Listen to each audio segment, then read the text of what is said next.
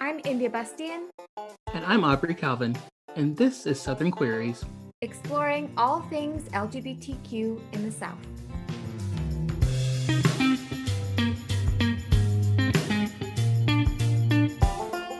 Hi everyone, it's Aubrey, and welcome to another episode of Southern Queries. We're continuing our wedding series, and the last episode we had a great interview where I was able to talk to India, his wife Allison. For this episode, we have India talking to my wife Victoria.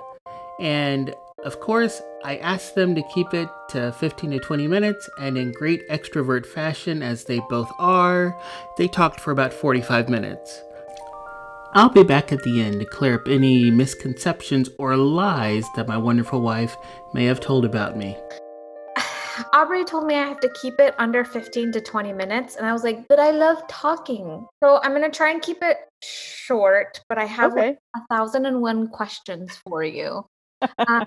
Because, of course, I've heard your guys' journey through Aubrey's eyes. And I was telling Aubrey that I think it's really important to make sure that we hear partners of trans people because they go through their own transition, sometimes whether they were expecting it or not. Right. And I think it's really important to highlight those voices, especially when these couples are still together. I've gotten the impression, and correct me if you think otherwise, that couples who have partners that transition rarely stay together. Yeah, that is true. So I think your story is quite a rarity, and I love hearing about your life through Aubrey and on Facebook and watching you two raise your beautiful child together. Thank you. So I'm really curious about your version. Okay. We're not going to get into that because I know I have limited time. Sure. So first, I'd love for you to introduce yourself because that's how we like to welcome people. And what pronouns do you use? Okay. Well, I am Victoria Calvin. I am Aubrey Calvin's boss, aka her wife. We're going on 13 years now. And my pronouns are her and she. I am a heterosexual female who identifies as a woman, but attracted to men. Awesome. I love it. So my first question is, were you one of those kids that grew up and was dreaming of a wedding day and a wedding dress? Nope. I was not at all. I have always been and still am a very career-focused, career-minded woman, and I did not have any fantasies of getting married or having kids. That was just not in my interest. And I even remember in my creative play with Barbies and stuff, all of my Barbies had careers. Ken was secondary. Yes. So it didn't matter. He's just a side piece is what he was. So, but I think that Aubrey and I both, and we talk about this every now and then, we were both really career focused. And, I went to college and, did the whole thing and was, had my career started, was traveling and having fun with my friends. And I traveled for both, work and pleasure. And I always said if I met somebody, great. If I didn't, that's awesome. I was having fun being what I call a super aunt to my niece and nephew at the time who were younger. They're both adults, one of which is married now, and may produce my first great grand nephew or niece one day. So I'm really excited about that. Great niece, great nephew. But I didn't have those fantasies of the white dress and the kids and the picket fence. I was going to be in the condo in New York with my high-powered corporate career. That's what I wanted to do. And so me and Aubrey, I think when I met Aubrey at the time, I was just looking for someone to date, just to have fun. And then, we fell in love and got married and had a kid. 13. I always tell people we fell in love. we went out on our first date, fell in love, moved in, got married, all in less than 9 months is how it all happened. So Wow, 9 months? 9 months. We met during the holidays in 2007. Then we moved in 2008. In the summer of 2008, moved in together. And then it wasn't that long that she proposed to me, and then we got married that September. I'm trying to remember the date. So yeah, in 9 months. And so we've been together for 13 years now. That's incredible. Yeah. You already kind of answered a couple of my questions, but Awesome. will you tell us about the proposal story? I mean, did you Oh, know? Were yeah. you surprised? Like, how did that all, how did it go? What went Well, down? I I kind of had a suspicion that something was gonna happen, I just didn't know when, but not strong a suspicion.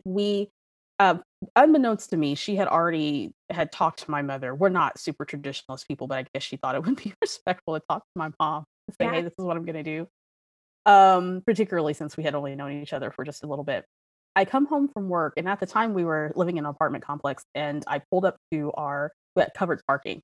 And on the pole was a bouquet of flowers taped to the pole along with a letter. And my first thought to myself was, who was the idiot who would tape flowers in a letter to a pole? Like, that's stupid. And so I get out of the car and I'm looking at this letter and it has my name on it. I'm like, oh, well, now I know who it is. And so I go and I open up this letter and she had written like 10 things that she loves about me, right? So I take the flowers off and I go upstairs to our apartment and I can't open the door. She had the security lock on. And I thought, okay, what's really going on? And then there was flowers by the door. There were roses by the door. She Wait. opened the door. So she had the flowers by the door and I knocked on the door. She opens the door and she was like, I forget what she said to me. Of course, it's been 13 years ago, but um, she's like, I want you to come in and sit down. And so when I walk into the apartment, she had a chair there and there was more flowers. And then the poor thing had printed out the sign on copy paper that said, "Will you marry me?" And it was taped on the wall. And of course, I didn't notice this at first because I was kind of thinking, okay, all right, I know what's going to happen. I know what's going to happen. And our song was playing, and which is "You" by Jesse Powell. And so the music's playing and everything's right or whatever. And she gets down on one knee and she says a bunch of things that I don't remember because you just never do in that situation. She's like, I may not be perfect. That is the line I do remember. I may not be perfect, but I'm so in love with you and blah, blah, blah. And will you marry me? And of course, she pulls out the ring. I say yes. I'm crying. And I look at her. I'm like, oh my God, am I being punked? And then I look around the room and I see the banner on the wall. And so that was our engagement story. And so after that, we were scheduled to drive to Oklahoma to see her family. Yeah. Everybody knew what was going to happen. I was the only one who didn't know. We're calling people and we're telling them about, oh, we got engaged and it's so exciting. And we get in the car and head to Oklahoma. We stop at Brahms to get a hamburger and and that's our engagement story. That's how we got engaged. I love it. And then you had a wedding a year later, 6 months later? So the original plan is we were going to fly to Vegas and have a Ocean's 11 theme type wedding. It was a whole thing. And then I love that movie. Yeah, so great. That was our plan. And our friends were like, yeah, this is going to be great.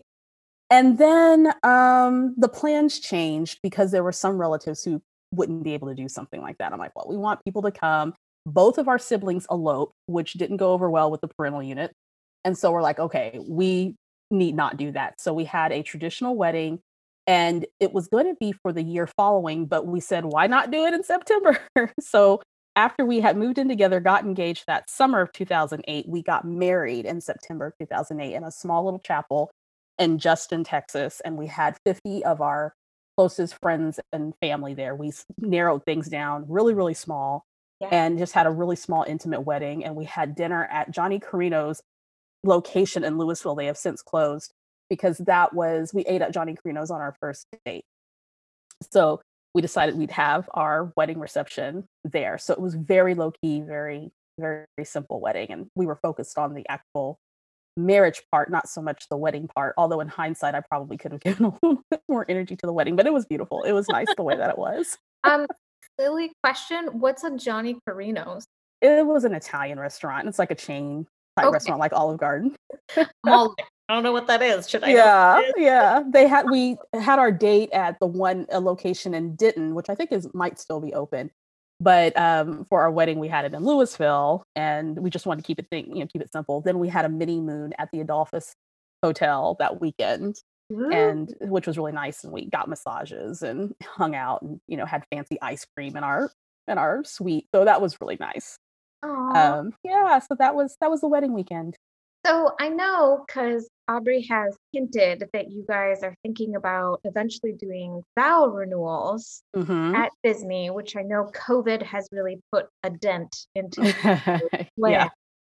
But before I ask you about that, I feel like I can't go there without understanding what has happened in between. Sure. And I'm sure it's a lot. I'll try to give you the condensed version. Yeah, so I guess my question is, I'd love to hear about that transition for you, and how was it for you? I mean, did you even know about trans people?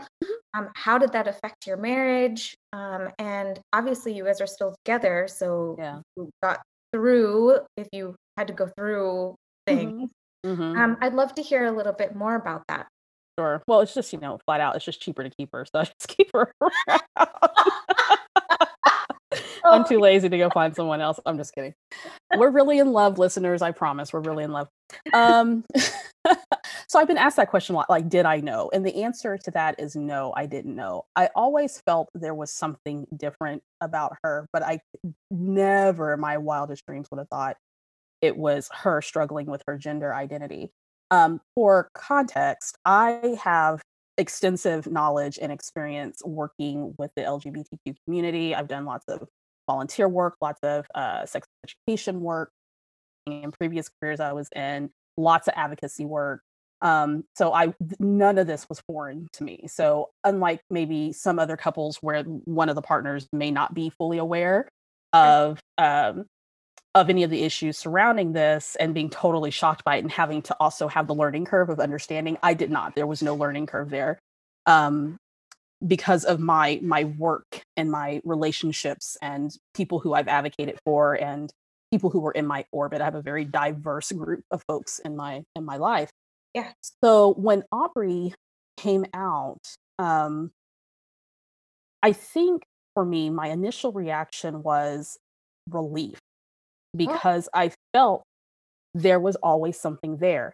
And at first I thought it was related to mental health things, because she had struggled with depression. And then at one point there was a diagnosis of bipolar, and then there was all these other things, but nothing really seemed to fit. And I just kind of felt that in my core. I just didn't know what it was, and I didn't know how to verbalize it. So when she came out, it was almost like ripping the Band-Aid, like, okay, finally, we have a starting point. And then it was like, oh shit, like she's oh, crap. Okay. And then I remember that night we talked and we cried, and she had told me that, prior to her telling me this, she had been out of town on business, and when she came back, she expressed to me that she had spent some of her time there. When she was out of town, she went and got her nails painted. At the time she was male presenting at that time, and she had bought shoes. But her fear was that she didn't want to fall down a path where she was hiding these things from me. She didn't want to lie to me about it. So I remember thinking to myself at that time, what would it be like if I were the one who came out and had spent all these years wrestling with this and being conflicted, and knowing that my marriage and my relationship with my child or my family life as I know it is on the line? How would I want Aubrey to show up for me in this situation? And so I think, coupled with the fear that she was about to totally mess up everything, the fact that she felt brave enough to come out to me. And there's other factors too. Like we were to a lot of our relatives, like we did the thing, like we were the perfect little Black educated couple. And sometimes these issues are hard to grapple with from a cultural standpoint. In the African American community, these are things we still struggle with greatly. And so to knowing that we are now going to have to present ourselves to the world as something that we're not, something that's not looked at as the perfect thing, right? Right. So there's all these different feelings and stuff that come to mind. And for the longest time, I just didn't have the words for it. Like I couldn't really express how I felt, because on one half I was relieved that finally we're getting somewhere with this, because I knew something was going on. I just didn't know. And I was relieved for her, so she wasn't burdened having to carry this all her life and not be who she truly is. And then start worrying about, okay, so now we got to deal with family, we got to deal with coworkers, we got to deal with society that's not always kind and cruel. And then I start worrying about her safety. And what ended up happening is I was not angry at her. I was never angry at her. I think I felt sad that she couldn't live her full self when she realized that this is who I am. What I felt was overly protective of her. Like I was wife bear. Like I just felt any moment we would be out and someone would try to attack us. And this was early in her transition. Or there were some these individuals are not a part of this conversation, so I want to respect that, but there are family members and such that this was a hard pill to swallow, and it resulted in some feelings. And there are some, for me, perhaps some unresolved things that I've had to let go of, because everyone deals with this differently. And I just disagreed with how certain people dealt with certain things. Sure. But again, getting out of my emotions, had to realize, well, everyone's going to come to this differently. And I just can only own how I feel about it. Yeah. So I dealt with a lot of that anger, not towards Bree, but towards other people, because I was being protective. And then there was Corinne, and being protective of her because I didn't want anybody coming after my baby because her daddy's now her Maddie, So I think for me, I became so super protective over my family. Yeah. And I think the questions I got from people were like, well, there are two things that people want to know when your spouse transitions. Are you getting divorced, and are you having sex? And so I would say, no, we're not getting divorced. And if none of this would have happened, would you ask us if we were having sex? I think you would just probably assume that married couples have sex, whatever. Sure. But in this context, what makes you think that it's okay for you to ask me if me and Aubrey are having sex?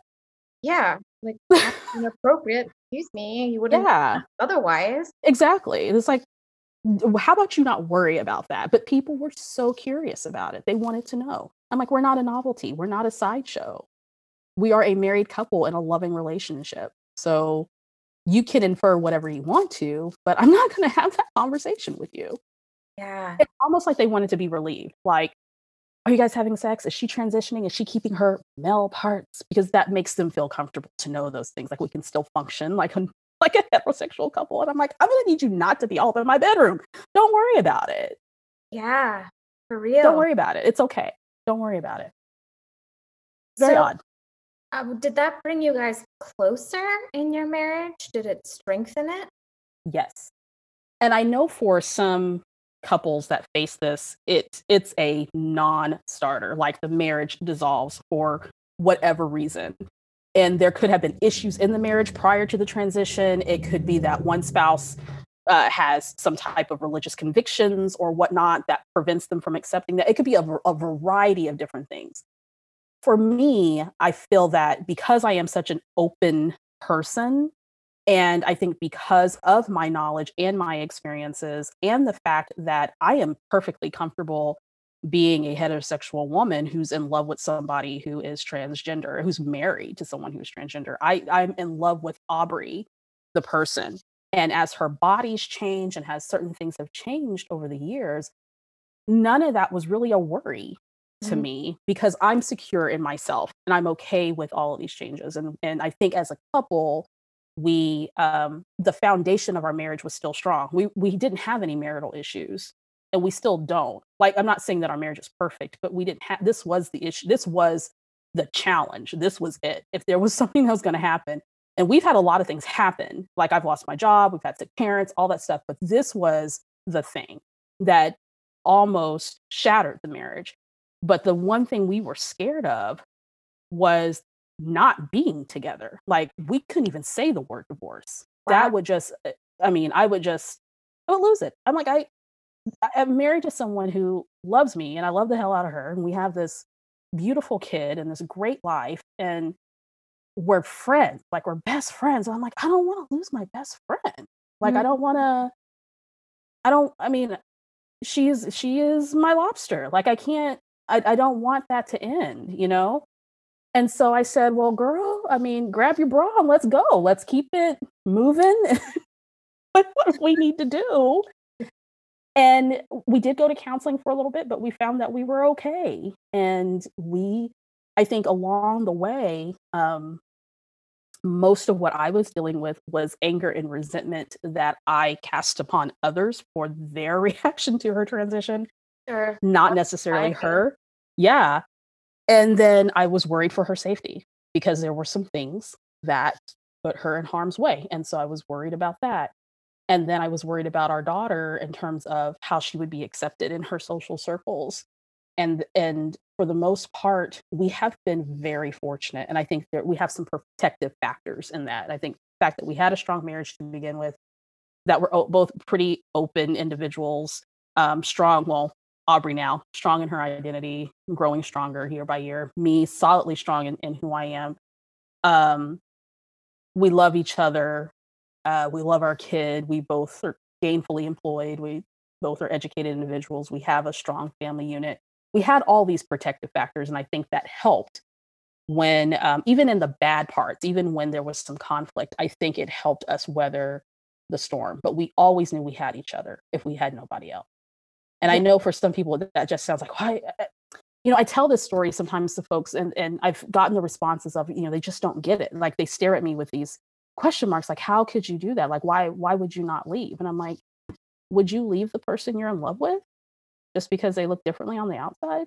I don't know.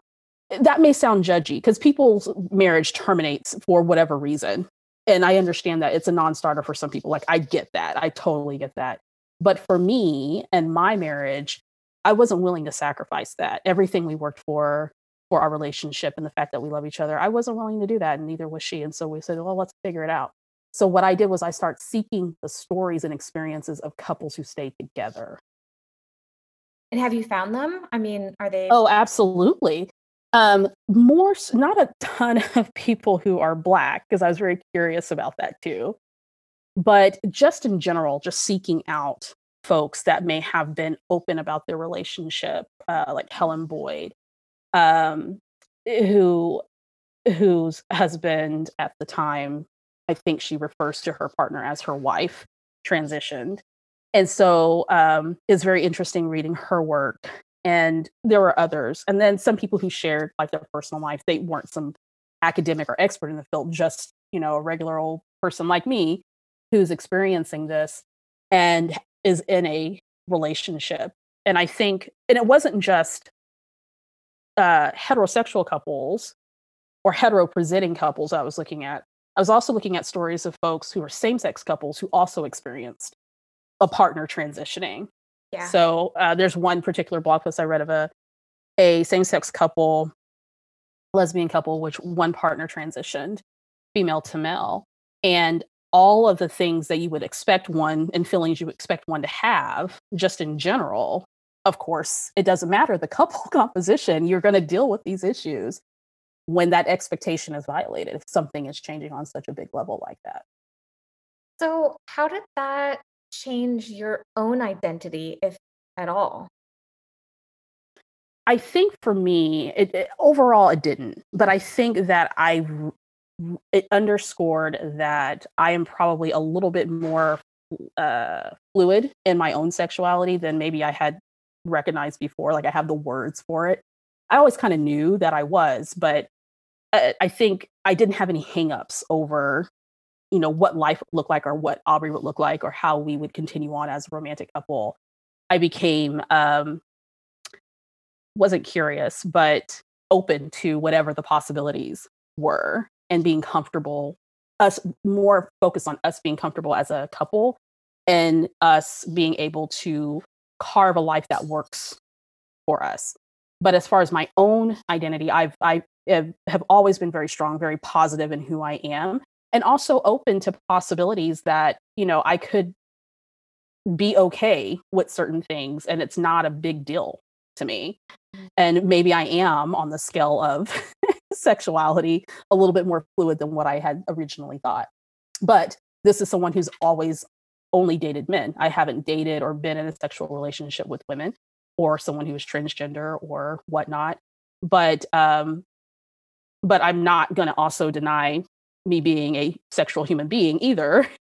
What may look good or what not look great to me or be attracted to just because, whatever chromosome they have. So in that regard, I think now as I'm getting older, I'm realizing that I'm probably a little bit more fluid than what I had thought originally. Wow. Wow. That is such an incredible story. I think what really kind of shocks me, even though it probably shouldn't, is how comfortable you two are. And Aubrey and I know that in the future we might talk about parenting together, but I'm sure there's so many layers to your guys' story that I think could be so helpful for other couples. I'm just amazed by it, and I just love hearing your version of it too. Yeah. Tell me about the vow renewals. I know that couples, regardless if they are in a new phase of their lives, like Aubrey has been, you have been, people do it anyway. But is this vow renewal significant? Is it different? Like, tell me more. I think it's very significant. I think it's kind of like presenting ourselves again as, who we are and just really underscoring the fact that, we're the Calvins and we're the Calvins forever. And we love each other and we're in love and we're best friends and we're not perfect, but I think that we are perfectly matched. And well, we're an eHarmony couple, so of course we're perfectly matched. I don't know if I told you that. At least that's what the analytics say. We're perfectly matched. 13 years going. Here you go. But I think it's half like doing the wedding that we probably should have done 30 years ago if I wasn't such a butt about not wanting to. I want to keep it simple, and so does she. But I think we're also too both of us are going to be 40 this year. So we're also at an age and a stage in our life where we have a little bit more money to spend. We can do things a little bit more, extravagantly. And we're huge Disney fans. And so it's really just a celebration of what we were able to overcome and to really just underscore that we are in love and we're a strong couple. And with Corinne makes three, we're a strong family. And we're going to celebrate that in the most magical place in the world. So our plan initially, we don't know when this is going to happen yet because you need some Skrilla in order to get married at Disney World. Like you need tons and tons of money. So we've been looking at different packages and whatnot. We're not going to be able to have the grand in front of the castle wedding because that's $30,000. But we are going to have something nice. That we have other options with a small number of guests. And I've been trying to think of what I would want to wear. I kind of go back and forth from wanting to have like this really cool, like suit type thing to a vintage dress. I don't know. I know Aubrey wants to wear a dress. And Corinne being a huge part of those ceremonies of her walking down the aisle with us. Because she is, she's the boss, really, truly. And we both have visions of just this beautiful, magical experience where we're celebrating our love and having a great party after and all the Disney bells and whistles and whatnot. And spending time in a place that we enjoy, staying at one of the Disney properties, the resorts, having a great meal, and just really enjoying the fact that we have made it through. So, I imagine that every penny that we throw at this thing is going to be so worth it. And we're going to have that wedding ceremony. I think we probably should have had back, 13 years ago. So we're going to pull out all the bells and whistles on this one, I think. So it's going to be really nice. I guess my last couple questions, when people ask Corinne about her parents, Mhm. do you guys identify as just like parents, or is the identification label, has it Mm. changed? And when you're booking things at Disney, Mhm. are you being open about what kind of couple you guys are, or do you Mhm. guys just say an encompassing word? Like, how do you guys maneuver the world together? Sure. So with respect to Corinne, I'll answer that first. When Brie came out, Corinne was 4 or 5. And so when her friends actually started noticing that her parents looked different, it was when she was in kindergarten. And she went to a small private school, secular school. And we chose that school because it was a secular school. Yeah. And the staff there was absolutely wonderful and welcoming and used the proper pronouns and called us Corinne's moms and the whole nine.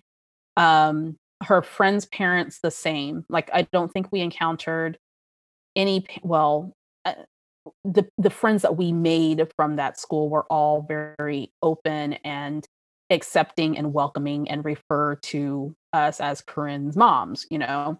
There were kids that had questions and Corinne didn't quite know how to answer those questions because when you're kindergarten, you don't have the language to really answer that question. And so we just talked to our teachers and said, hey, um, this is what's going on in our family. And I know kids are curious and they're going to ask questions, but it would be great if Corinne feels uncomfortable. Maybe you can intercede and redirect the conversation. And her kindergarten teacher, who's a saint, was like, that is absolutely no problem. And so she would tell me after school, she's like, yeah, I heard, little Johnny or whoever asked Corinne a question. And she's like, and I redirected him and whatnot. And it's like, if Corinne wants to answer those questions down the road, she can. But right now, let's go do, something else. And she would redirect the children.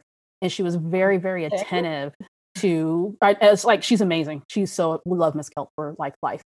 But she would help redirect the conversation, redirect the child. And children are really easy to redirect, right? They forget what they said a minute and they go on and do something else. But Corinne would say to us, she doesn't want to talk about it. And to us, that signaled that she just didn't have the language for it. As she got older, she was able to articulate, yes, I have a Maddie, and my Maddie is used to be a man and now is a woman, and I have my mom.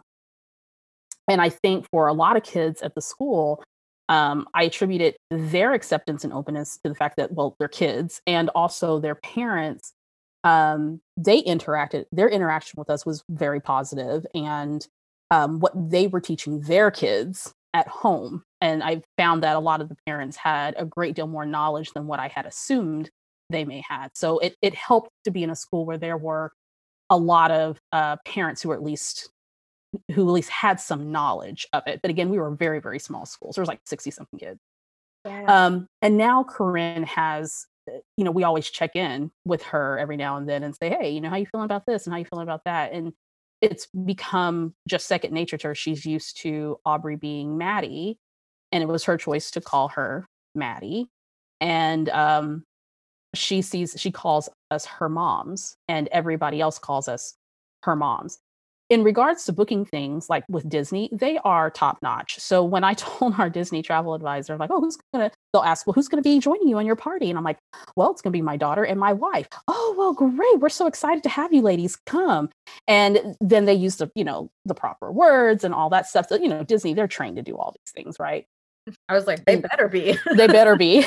And they have, even though Disney has some, room to grow when it comes to diversity and whatnot, they've really tapped into the LGBTQ market because there are a lot of folks in the community that are Disney fans, and there's an economic benefit for them to make sure that they are serving all people, not just certain groups. So they are the travel agents and all the staff and whatnot. Even when we went to Disney World, it was just phenomenal. We didn't ever feel like we were being mistreated or whatnot. And then there's other interactions that we have outside the Disney bubble. Clearly, there might be somewhere people just make assumptions, like they don't put two and two together that we might be a married couple, particularly here in the South. So Tell me we're about Southern it. queries, so let's bring that up, right?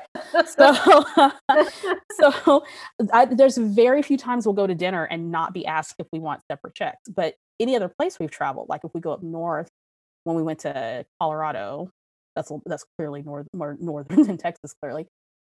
Everywhere we went, they asked, they would just bring the check. They wouldn't ask. Like, it was like, it's so different depending on where we go.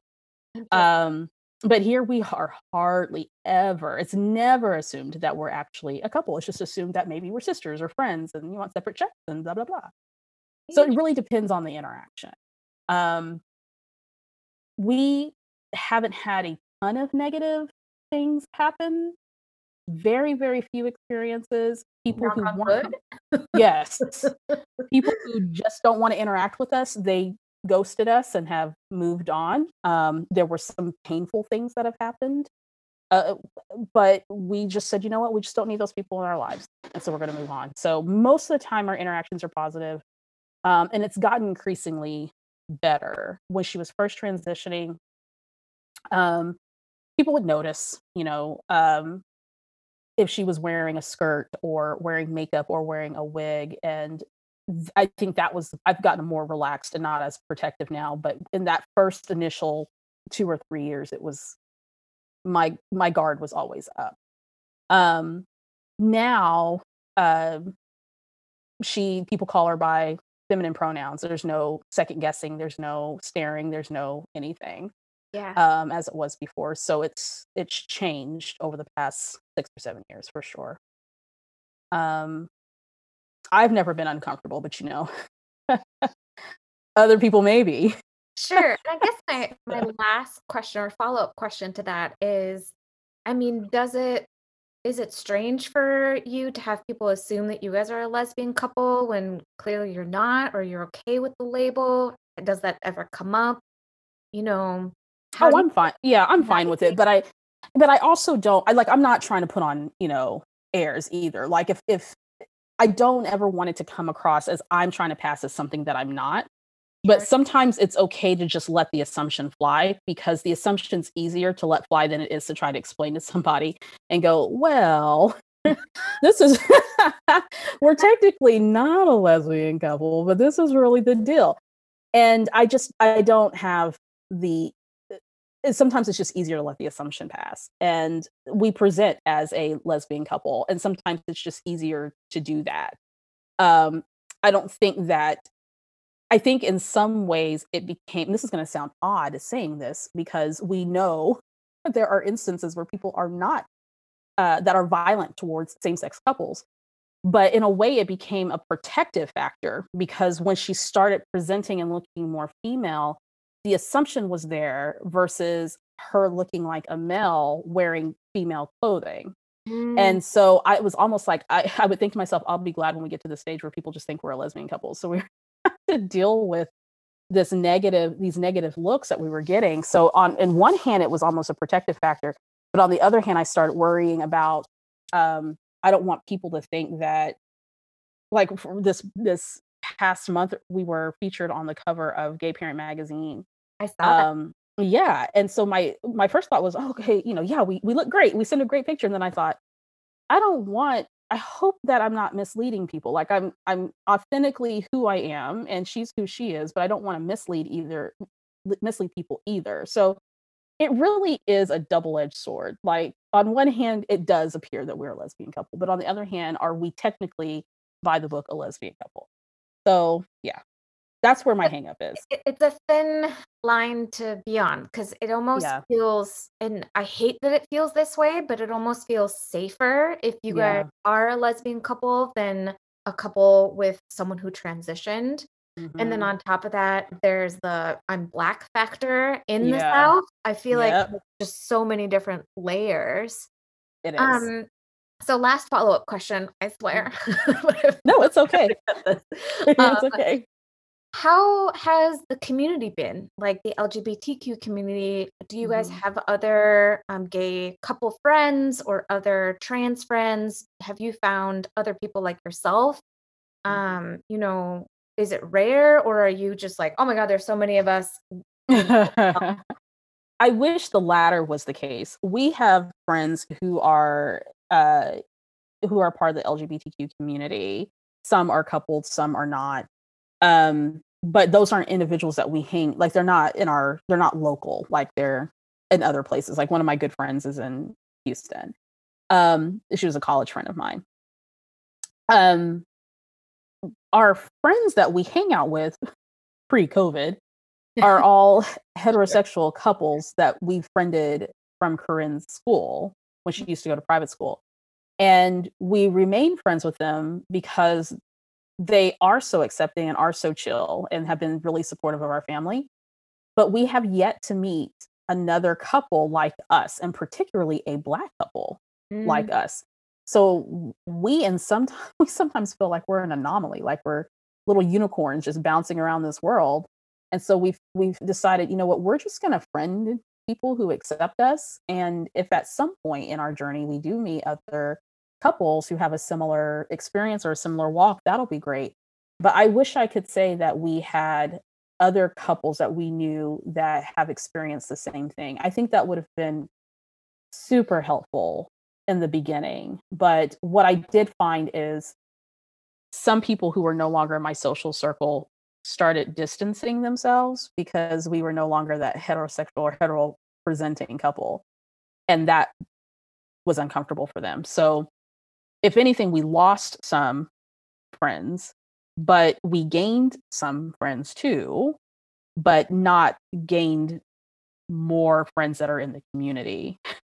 So I've always felt like, even though I have years of experience with having friends in the community, being an advocate and all those things, I think showing up to this as someone who's married to someone who's transgender, I had to learn a lot about the intergroup struggles and how people either accept or don't accept transgender people in the LGBTQ community. Like, we can't not say that there aren't those issues, because there are those issues. There is. And so that opened my eyes up very big, because in my mind and in my experiences, it's just this one happy big community, right? We're all accepting and diverse, and we're, there's whatever.